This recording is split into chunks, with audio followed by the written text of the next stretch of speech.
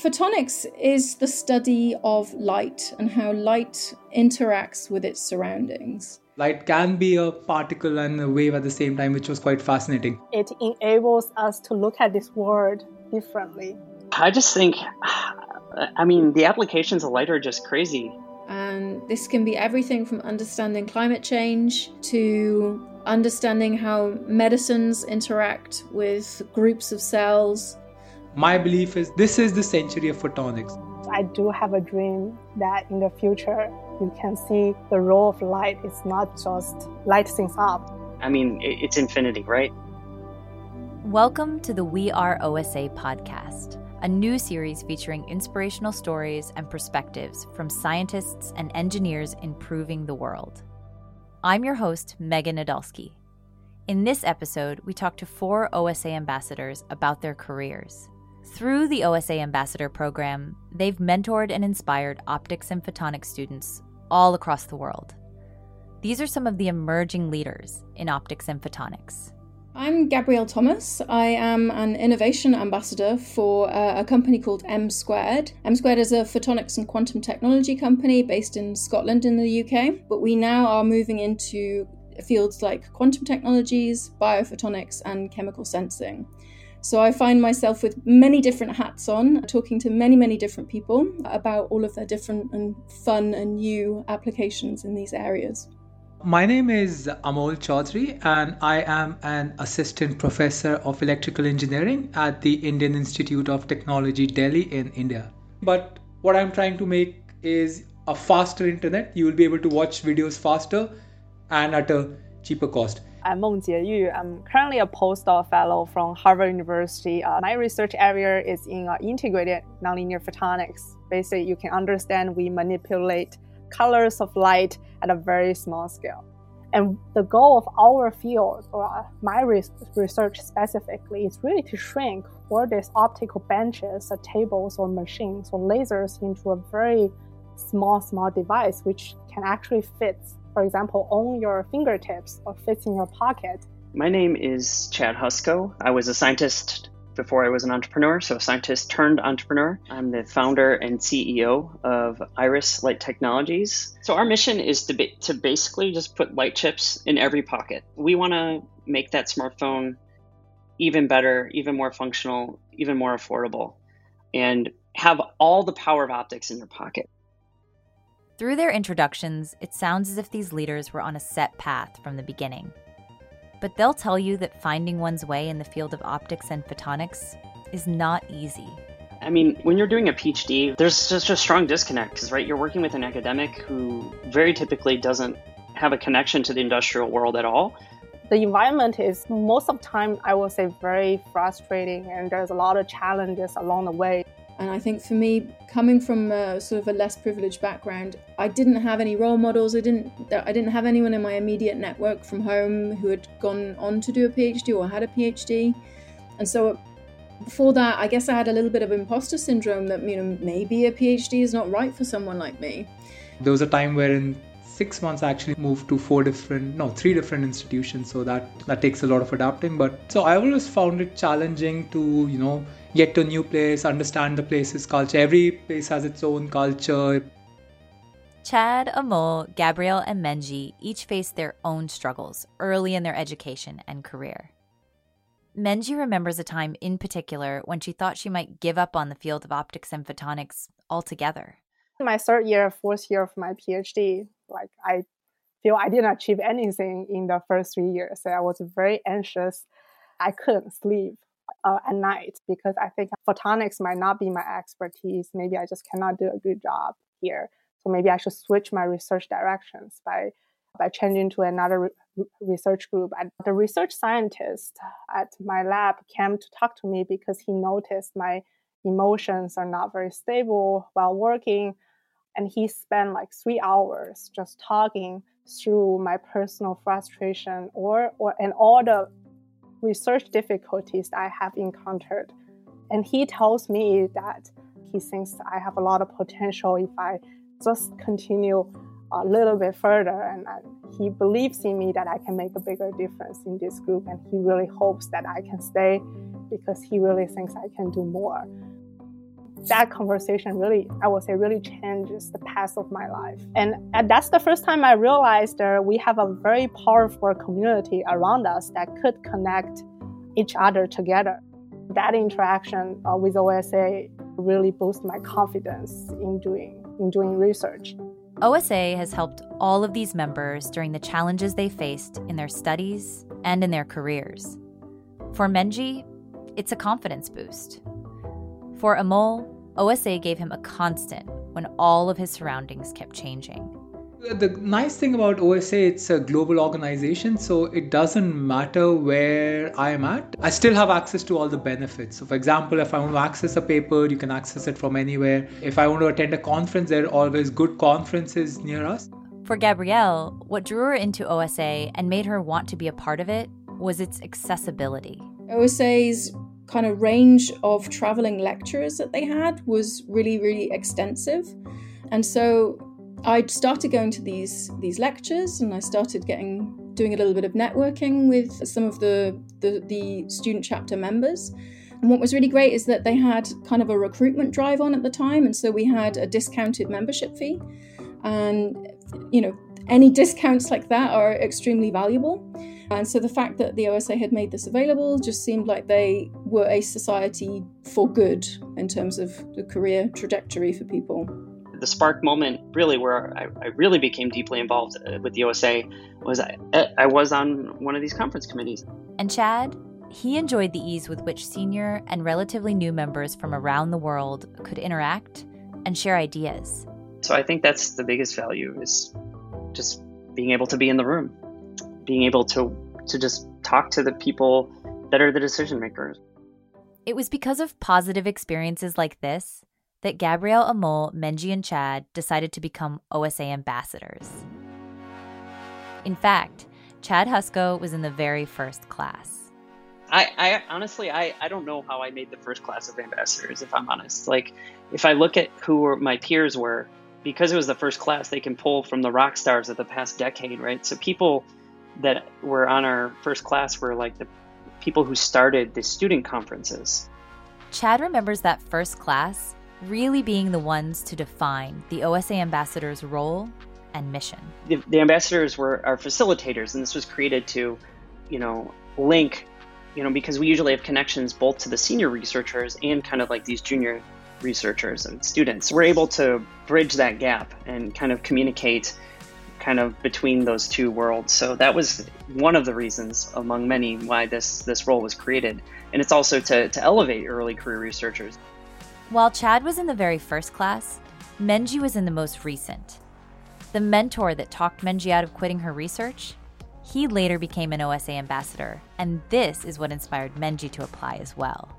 I think it's a great honor of me that I can follow his path. And the meaning of being an OSA ambassador, I think, is to give your experience, share experience, to help younger generation to grow. Each new class of ambassadors embraces this same sense of purpose. So it's, paying it forward. I hope, they will help the others. So that's how things goes, right? And, it's really just this iterative loop, right? That's how we always get better. One incredible example of this iterative loop that OSA ambassadors engage in is their visits to student chapters around the world, where they give lectures and meet one-on-one with students. Because the OSA is really supportive of this scheme. They provide us with funds to be able to, visit student chapters across the world. So after becoming an ambassador, I think that it has kind of provided me with a louder voice. And so now I get a lot of invitations to go and speak all across the world. And it allows the students to gain deeper insights from a really wide range of different people. As a researcher, you mostly stay in the lab by yourself. Your interaction is always within the group. But by taking a professional leadership role in a society, you can make a bigger contribution and bigger influence to more people, maybe not in your country, like internationally. These ambassadors found themselves visiting student chapters everywhere, from major metropolitan areas to small villages, truly embodying the idea that science is borderless. I went off to places that they just don't get visited by anybody. So I have already visited 7 different student chapters all around the world. For example, United States, Singapore, and Germany, and New Zealand. I traveled throughout the UK, actually. So I went to Exeter, I went to London and to Oxford. Quebec City, and then visited some student chapters in Australia, up in Brisbane. I wanted to focus around India. So like there are a lot of chapters in India. I also went to Poland. I went locally here in Germany as well. And then towards the end of the year, I went to Singapore and Indonesia. So when I went to Indonesia, what I really appreciated was the sort of one-on-one kind of time that I had with the student chapter there. But they wanted to be able to explain to a broad audience, to the public, about what it is that they're doing, what it is that they're learning, and the kind of technologies that they're developing as part of their masters or their PhDs. Not only do the student chapters benefit from these visits, but these interactions also leave lasting impacts on the ambassadors. And so that engagement with them, for me, was super valuable because it gave me new insights into very localized needs of the students there. I will have to say it's very important because I think science comes out when everybody feel comfortable, feel respected, feel they can openly and generally talk about their opinions together. And that cannot be achieved if we cannot embrace many people all together. So every time I go to student chapters, I talk to them, hear from their perspective, because they've got some really great and interesting perspectives to give.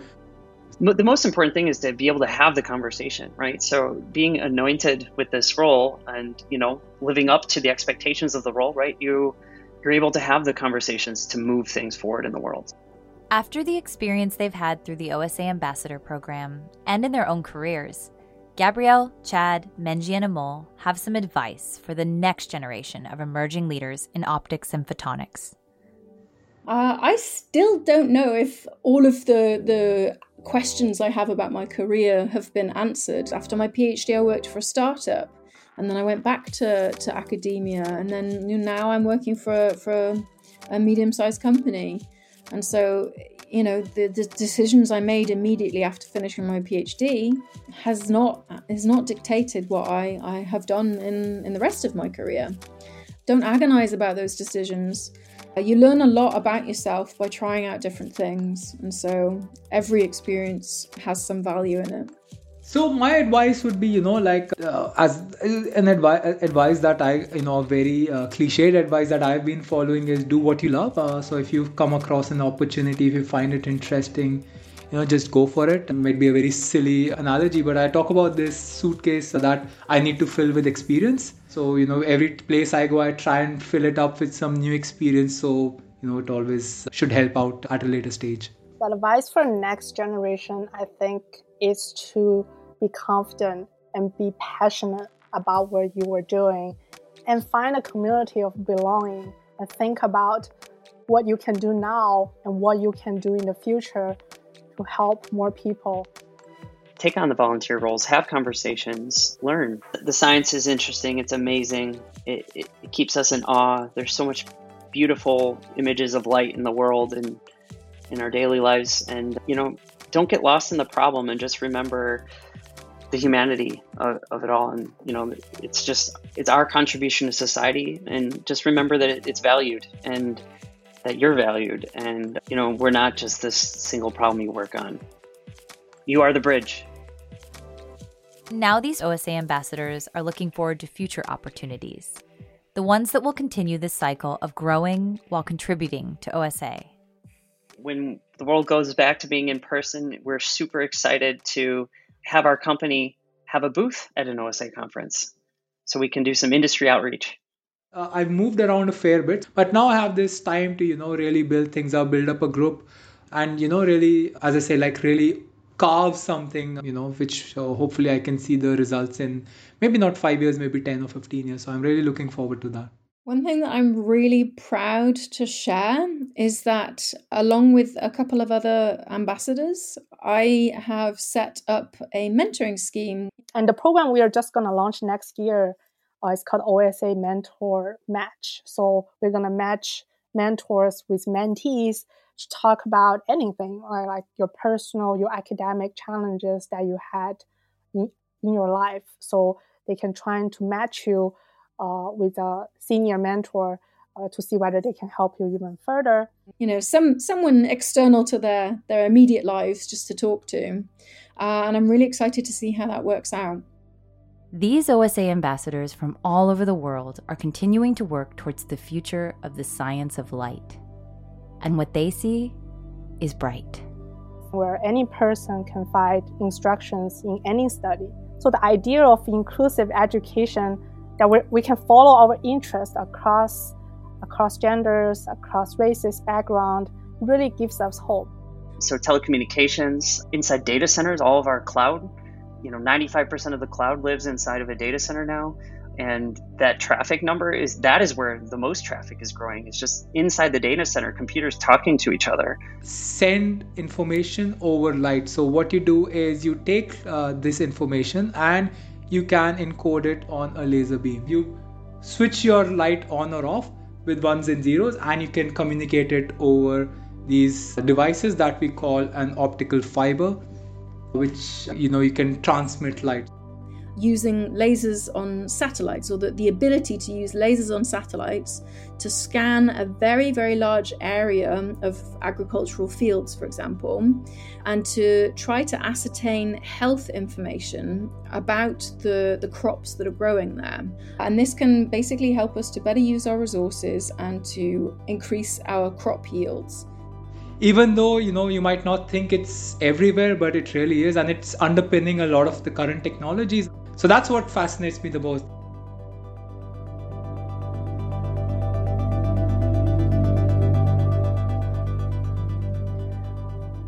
Thanks for listening to the We Are OSA podcast. Special thanks to the voices on this episode for sharing their stories with us. Visit osa.org/weareosa over the next few months to hear other episodes and read insightful articles.